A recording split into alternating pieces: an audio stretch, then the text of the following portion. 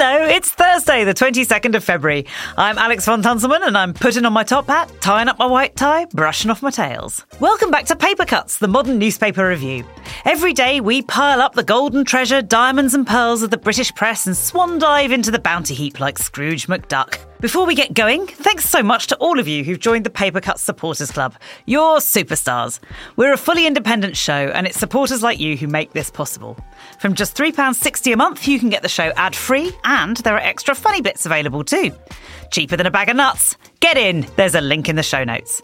And I'd just like to shout out to our listener, Janny Armstrong in Stockholm, who's written to say, tell Alex that some of us got every single Wu-Tang Clan reference and embraced this bold new direction. See, John? You're all fucking mad. Janny got it. Stockholm represent, Wu-Tang forever. Now, here are the top stories for today's show. Order, order, disorder. The House of Commons descends, or arguably ascends, into chaos over Gaza vote. Crimea River. The middle classes are struggling to get by on 60 grand a year. And, if you like this, we've got a bridge to sell you. The BT Tower has been sold off to become a hotel. Welcome to Paper Cuts. We read the papers so you don't have to.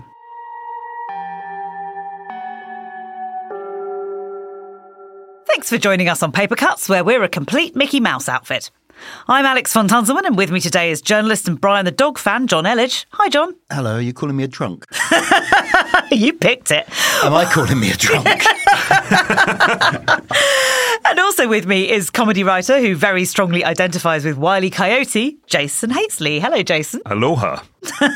Is that what Wile E. Coyote says? No, it's not. I'm trying to find something other than hello to say in these bits, you know. Got to ring the changes, haven't you? Liven it up, yep. He says it in the Hawaiian dub. Right, yes, of course he does, yeah. John, what are the front pages looking like on the broadsheets? There's one story dominating today. Guardian, fury in Commons, forces Speaker to apologise over Gaza vote chaos. The Eye, Commons chaos as MPs walk out of Gaza vote. Telegraph is going actually slightly more aggressive. Speaker on brink after walkout.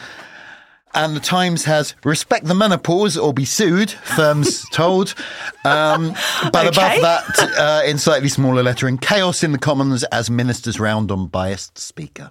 Right, OK. Yes, all on that chaos. Jason, what about the tabloids? Well, the Daily Mail has got a photograph of Lindsay Hoyle looking like he's having an aneurysm. Quentin Letts on dramatic day, Mr. Speaker, spectacularly self-destructed. But their main headline is bosses must make allowances for menopausal women. This is a very good story, by the way. I'm really pleased to see this. Right. Menopausal women represent. We're all on the warpath today, yes, apparently. yes. Got to respect us or get sued. The Red Tops are doing nothing about the story from the Commons yesterday. Not surprisingly, I suppose.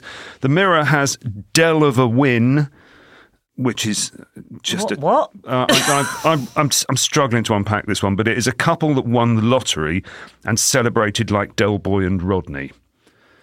They bought a free-wheel van. Dressed up as Batman and Robin. Fell for a bar.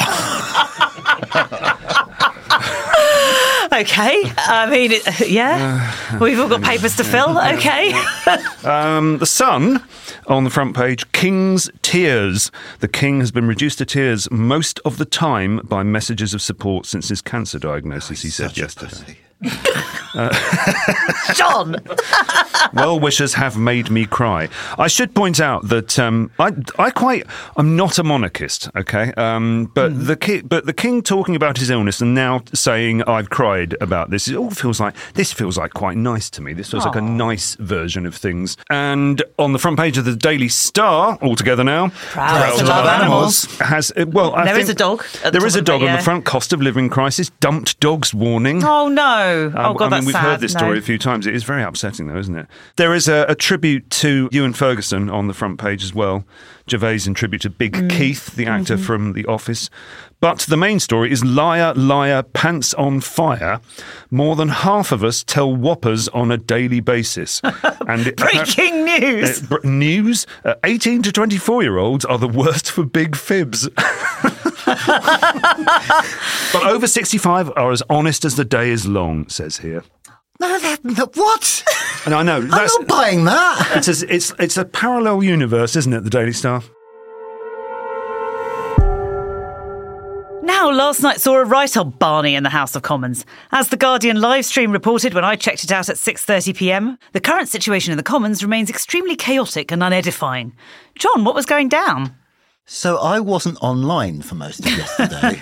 The first I knew about a lot of this was when our producer said, just checking your following because you're going to need to talk about it. And it was a bit like trying to start watching Game of Thrones for season 7. I had no fucking clue what was going on. Okay, so far as I can tell, what was happening is it's a thing called an opposition day debate, which is when non-governing parties get to decide what is discussed and voted on. And because it never actually turns into government policy, it's basically a signalling exercise, right? The SNP wanted to debate an immediate ceasefire in Gaza. That was their wording. That sounds pretty uncontroversial. But you've got to remember, this isn't going to make that much of a difference to events in Gaza, and the SNP probably know that.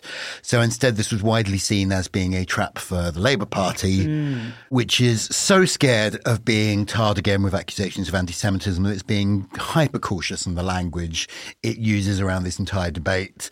And it would be quite easy to split the party. And it is believed that that's what the SNP was trying to do. So Labour tabled an amendment which would have changed the language to an immediate humanitarian ceasefire. Right. Which it would have been easier to get the Labour Party to vote for. This is unusual. Normally, a second opposition party wouldn't get to intervene on someone else's opposition day debate. Right, so the SNP weren't too chuffed. The SNP were not chuffed. There were various delaying tactics going on in the Commons while Keir Starmer was locked in a mysterious meeting with Lindsay Hoyle, the Speaker. Where did they have the meeting? Did you read this bit? In the Reason Room. The Reason Room. What? Wow. You can't There's something quite 17th century about that. Well, I suppose outside the room is pure unreason. Yeah. So reason can only be carried out in this small chamber. There's some debate about what was going on in the Reason Room, whether Lindsay Hoyle was being lent on in some way, or also possibly Lindsay Hoyle was a Labour MP once. That's our system, as the Speaker is a former MP from one of the parties. So there's some question over whether he may have sympathies. But anyway, he eventually came out of the Reason Room and decided that the Labour amendment would be voted on first. His argument was this is such an important issue that, we really needed to hear from every side of this debate. And also MPs have been under a certain amount of, physical threat of violence recently. Right. So this was meant to be a way of draining heat from the issue. I think it's fair to say that didn't really get off. No, didn't the SNP and the Tories are all furious about this, possibly because this involves changing long-established procedure, although I did see someone saying that it had been established ever since 1979, possibly because it means like the SNP doesn't get opposition day debates very often. This was kind of letting Labour take over. But also, let's be honest, it's possible those parties are annoyed because both of them have an interest in setting traps for the Labour Party. Right. So the SNP and the Tories all walked out. Oh. The Labour motion did pass because there was basically nobody left to oppose it. Right. At that point, some Labour front benchers made a very gallant attempt to suggest the Tories had lost control of their own foreign policy, so there should be an immediate election. But that doesn't seem to be constitutionally true. But anyway, now there is talk of a no confidence vote in the Speaker, Lindsay Hoyle. A few dozen MPs have signed a no confidence motion. That's probably not going to take place till next week because now it's Thursday, half of Westminster is left to the weekend, so it sort of depends on how angry they are once the weekend has passed. You will notice that at no point in this narrative have events in the Middle East come into it, or like what's happening in Gaza doesn't actually sort of matter. I think all this is it's actually a sign of how fucking powerless we are, that this is the thing we're arguing about. But it feels like no one comes out of this story particularly well. I don't know, what do you guys think? No, I mean, the only person maybe who does come out of it well, and it's because he's so good at being furious, is Stephen Flynn. That's the SNP leader in Commons, right. He was extraordinary. He was absolutely livid. He was so angry. And there's something quite refreshing about seeing someone so righteously angry. He ended up saying to the Speaker, I will take significant convincing that your position is not now intolerable. Wow. But John Crace writes very well about this today in The Guardian. Friend of the podcast. Friend of the pod, Cracey. And he writes, While more men, women and children were dying in Gaza, all the big UK parties were using the conflict for parochial gains, all claiming they cared only for bringing the war to an end, all so detached from reality they couldn't even see they were lying to themselves. Nothing they said could make a difference, so they could say what they liked. Wow. Now, Crace is normally nowhere near as cross as that.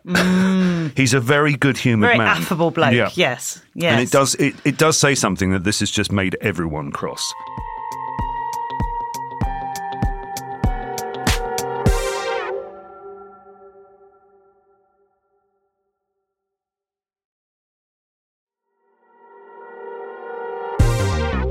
Now, I hate to break it to you that the middle classes are, according to some of them, broke. The Times has the story. Jason, what's happening? Story. Yes. This is a one-page piece in the Times written by Anna Maxted, who I had to have explained to me, about how she and her husband, as the headline says it, how we struggled to live on less than 60k a year. And in fact, what happens is that in about paragraph 9 of this, she says that they're actually on £100,000 a year now, so they're doing fine. Problem solved. So there's two things going on here. One is everything costs more money at the moment and people are struggling. Good. Fact. We can all acknowledge that. The other one is, this is Anna Maxted writing a piece about Anna Maxted, which I gather she has form for. I believe she is one of these people who writes, yes. But the main thing about this is that it's made John and I absolutely furious. Because of the amount of... Well, go on. What? I mean, because the thing is, on one level, I would say, yes, 60 grand a year is obviously a lot of money, but if that's your whole household income, if you're in London where, average rent or mortgage might be 26, 28 grand a year. This is what struck me about this. Like, there are a couple of points in this where, there are moments of sympathy. There are a couple with three kids, I think teenage kids. There's a line about how one of them is sleeping on the sofa now because they won't share a room. It's like, this is a story about housing crisis, basically. These are people doing as ostensibly usual. quite well, but they cannot afford enough space for a not ridiculously large family. And there is real, not hardship is too strong a word, but things are not easy on formerly middle class incomes, right? Because of the housing market, even before you get to the cost of living crisis, because of the cost of childcare, because of all these things. And yet she manages to write it in such a way that she entirely loses the sympathy of the reader. There's a great bit where she says, one Friday night, a £9 bottle of wine caused a hair-raising domino effect. It's like, I don't believe that's true. I don't know what this hair-raising domino effect is. I would like it explained to me. Well, anything could push you into overdraft. Not terribly far if it's £9. There's a bit when they're talking about how the joint income is now over 100k. It says, depending on your viewpoint, we're either rolling in wealth or barely scratching a living. That doesn't depend on your viewpoint. No. You can make an argument that £100,000 a year doesn't go as far as it used, but you are not barely scratching a living. That's not true. No, you're really fine if you're 100 grand a year, definitely. My luxury is my remaining cat, Heathcliff, who eats quality cat food and prawns. He is the gift that keeps on taking. What the fuck has Heathcliff ever done to you? Also, why is he eating prawns? I can't Eating afford the prawns you bought him. Yes. This is a line that I didn't understand as well. I couldn't watch a police drama because I was too envious of their jobs. What? What, of police jobs? Actors? What are you talking about? I think she's talking about pension provision. To be fair, as a freelance journalist, I worry about this a lot. Yeah. Tell you what, the cops have got that one, yeah. I don't get to retire after 30 years. No. But on the other hand, I'm very rarely in physical danger, so... Yeah, there is that. Yeah. There's just something so unappealing about the middle class writing about being middle class. I don't know what it is. It's not even, this piece does not even suffer from self-satisfaction, which is the usual crime. But there's just something so unappealing about it. But it is the gig. This is the job she has been set. I think probably she knows exactly the effect this is going to have, and this is the intention. I don't think she is writing some of those lines thinking, poor me. I think she is... She just knows what she is expected to do, right? Yeah, I guess so. And, it's working because here we are all talking about it in precisely the way they're hoping. Now on Paper Cuts, we love to honour the ancient and marvellous craft of headline writers. And Jason, you've got The Sun today. What have we got in there? I've got The Sun. It's not a golden selection, but, here goes. So, on page 15 of The Sun, Russia has torn up a historic trawler agreement that we, the British, had with them, which allowed us to fish for cod and haddock in the Barents Sea, under the headline, Codswallop. Yeah. No, I think that's quite a classic. Really. And what the wallop doesn't really work, does it? That's Well, the no, thing you're getting walloped by constantly Putin. editorialising these headlines, aren't I? Page 3 of The Sun is a bizarre story about Wayne Rooney, who, when his wife was dealing with whatever she was dealing with, he got talking to her barristers and decided he'd like to have a go at law. So he went to apply for a law degree at Nottingham University. And the headline is, Roo hits the bar. What? Yeah. The bar is in, Kind of, yeah. Roo. Yeah, but Yeah. it just my mind's just gone to the Disney version of Winnie the Pooh. Yeah, I was. Yeah. It's the Roo bit that I Yeah. get the hits the bar, a nice little football reference. They've got handball they've got the also rans on here as well. The stand first at the top is Earwig Go. Oh yes. Well, actually, I quite like that. Not bad. That's And all right. the speech bubble is Call Me Roompole of the Bailey. I mean, they're trying. That's quite much hard. better. That is It better. is, isn't it? Yeah, that is Yeah, better. yeah. And then they've called him Wazza underneath. So is it Wazza. Roo or Wazza or Wazza? I mean, come on. He doesn't suffer from good nicknames, does No, he? he doesn't. No. Okay. And page 23 of The Sun, now here's where the fun starts. Something went on in a Belfast nightclub. Well. Where some older women got very excited by some younger male strippers. Well. I do need to read you a little bit of this. Up to 40 women of all ages rushed to the front and engaged in, quote, disgraceful sex acts with nude performers at the end of the UK Pleasure Boys XXL tour event. Enjoying it so far? It's marvellous. If we had time, I'd just read you this whole piece. Anyway, the headline is Thong Arm of the Law. Oh, I'm into this one. And John, you've got the Daily Star. I do have the Daily Star. So page 10, this isn't a story, let's be honest. It was raining and a bit windy. And they've got a picture of a woman with, I think it's fair to say, probably about 40% of an umbrella. I've been there. Yeah, and the headline is, My Poor, P-O-U-R, My Poor Brolly. Yeah. They just wanted to run the picture. They did. And finally, from the headlines, page 19, soap such as EastEnders may be made by AI within 3 years, according to one of Britain's top filmmakers. James Hawes, who directed the Gary Oldman spy series Slow Horses, told MPs that artificial intelligence would soon be able to make shows without any human input. I make no claim to know nearly as much about TV production as James Hawes, but I don't think this is true. No. I think It's this bollocks. sounds like a thing that's not going to happen. But anyway, the headline is, Bot Cotton is Ender Writers. What? What? Yeah. Bot Cotton is quite good. Yeah, I'm there with Bot Cotton. They've got June Brown as the Terminator, which I like. That's good. Yeah, nice piece Lasers of coming out of her eyes. Some good Photoshop going But on there. Bot Yeah. Cotton is Ender Writers. What? Ender Ender Writers. Writers. Like underwriters? But Oh, is the end of writers? yes. But that doesn't make sense. No. We should never scrutinise these things. No, too don't closely, look should we? too closely. It's fine. I refuse to believe that there is no one on the editorial team at the Star who listens to this. Like, we talk about them every day. They are know. listening to this show. I would like them to write in and explain what the fuck they think they are talking about. I've said this before. The Star, can you please invite us into your office? We want to come round and see what a lovely time you're having, because it's clear from every page of your paper you're having your best lives. We do really love you. And we are very proud to love animals.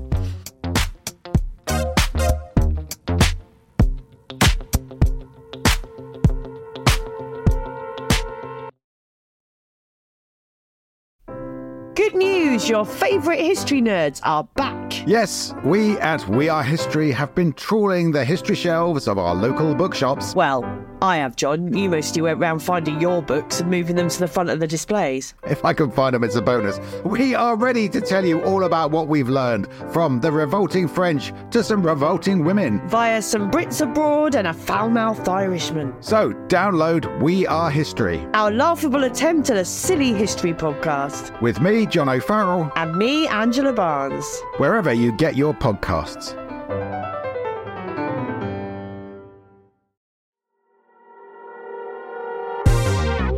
Now, welcome to the warm, fuzzy softness of the features sections, and please watch out for the hidden spikes. And today we're leading on the story that the BT Tower, Telecom Tower if you're old like me, Post Office Tower if you're old like Jason, has been sold. John, who's bought it? What's happened? So it's been sold to a group called MTR Hotels, who own lots of fancy hotels in New York. London architecture fans will remember that the tower of whatever vintage you want to, whatever name you want to give it, was for many years the tallest building in London by quite some distance, all the way till 1980. It featured very strongly as a plot point in a 1966 Doctor Who serial called The War Machines, in which it was being used to control minds and turn people into fascists.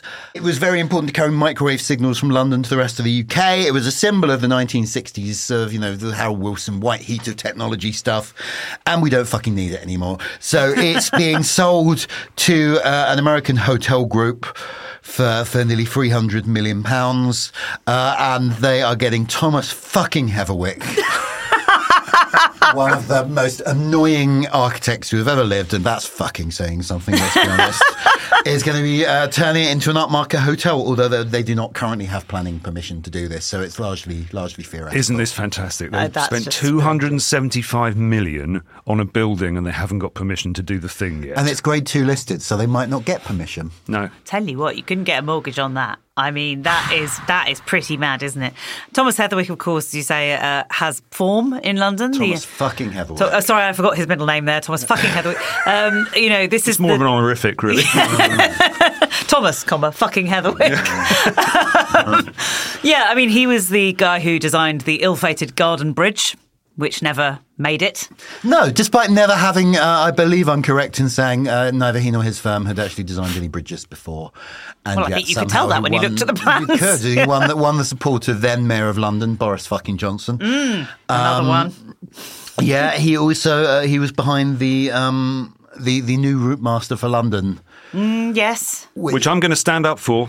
I think that's a good design and it's functional. It's a shame they closed the back door. I mean, they closed the back door That's because not his fault. You needed a second staff member to stop people falling off the back door. Yeah. No, you don't. Like, Just let them fall off. Yeah, What's wrong with that? It's their fault. Toughen them up. Health and safety, health and safety. I'm really pleased that something is going to happen to this building, though, because it's iconic. Yes, B, yes. if you've ever been up to the top, to the Revolve, which used to be the restaurant, it's absolutely fantastic. The views are extraordinary. Apart from anything else, it is not like the buildings in the City of London surrounded by other tall buildings. So you can stand at the top there. You can stand still and you will go round by 360 degrees in about just 22 minutes, something like that. You can see the whole of London. It's fantastic. And when I went up there a few years ago, it was on an open event. I just came away heartbroken that this place wasn't open to the public. People should be able to go up there and eat. Like you can go up the Fernsehturm in Berlin. There's a restaurant up there. This will be wonderful. It will be a brilliant restaurant. It will be worth going to. Now, the interesting thing is, the building itself, but one of the reasons that it's not needed anymore is because we don't need to broadcast microwave signals all over the UK, because the Post Office Tower was part of a network called Backbone, which would broadcast information, exactly like we now put information through optical fibre lines, to other places in the UK. And a friend of mine spoke to someone who was deep inside the Ministry of Defence or something a few years ago, and he said, yeah, right. The thing is, it was designed so that if Russia ever got a bit trigger happy, we needed to send data to other places to have it copied, a bit like backing up from a hard drive. So there was a hard drive in the Post Office Tower. The stuff was sent out via these microwave horns to other places, and then this hard drive was designed so that it would drop the entire length of the building and slam into the basement. So the What, data for was any reason, So or the, just so for the fun? data was destroyed there, but it was kept somewhere else, out of London. It was known as it was a classified location because of this defence use Well, it's that weird it to had. pretend right? it didn't exist, even though there Yes, was. no, we previous- literally did. Right? In 1993, Kate Hoey stood up and used parliamentary privilege in the House of Commons to reveal where it was, even though it had been the tallest building in London for the first, whatever it was, 24 years of its life. And the restaurant at the top was Yes. run by Butlins. It was. It was. But God, I just urge everybody, Google the menu. The menu is a work of art. It is trying so hard to be upmarket. I mean, it was upmarket for its time, but it just looks extraordinary, because everything is in French. Le melon frappé. There's even a bit at the bottom where it says minimum charge and then couvert charge. Oh, it's as so well. classy. It's delightful. It's absolutely delightful. And that's the end of today's Paper Cuts. Thanks to John Elledge. Thank you. Thanks to Jason Hazley. Thanks. Don't forget the Paper Cuts Supporters Club. From £3.60 a month for all of this, fewer ads, more of the good stuff. Head over to back.papercutsshow.com and follow the link in the show notes. We also want to thank you, our supporters, for making this show possible. It's thanks from me to the delightfully named Mary E. Broad and also Kate Edmonds. Thank you both so much. You complete me. And from me, it is Dziękuję and Nazdrowie to Kelly Wilde and Caroline Lake. And I'd like to give a big thanks to Andy Davis and Matt Perry. Matt Perry? Yeah, probably not that one. Yeah, but still, thank you, Matt. Sorry about the confusion on that front. I've been Alex von Tunzelman, and you've been listening to Paper Cuts on a day when boffins have revealed that Michael Gove is merely the world's second largest snake, as an enormous 26-foot anaconda has been discovered in the Amazon. Scientists were able to determine the snake was an anaconda when it revealed that it don't want none unless you got buns, hun. See you tomorrow. Paper Cuts was written and presented by Alex von Tunzelman with Jason Hazley and John Elledge.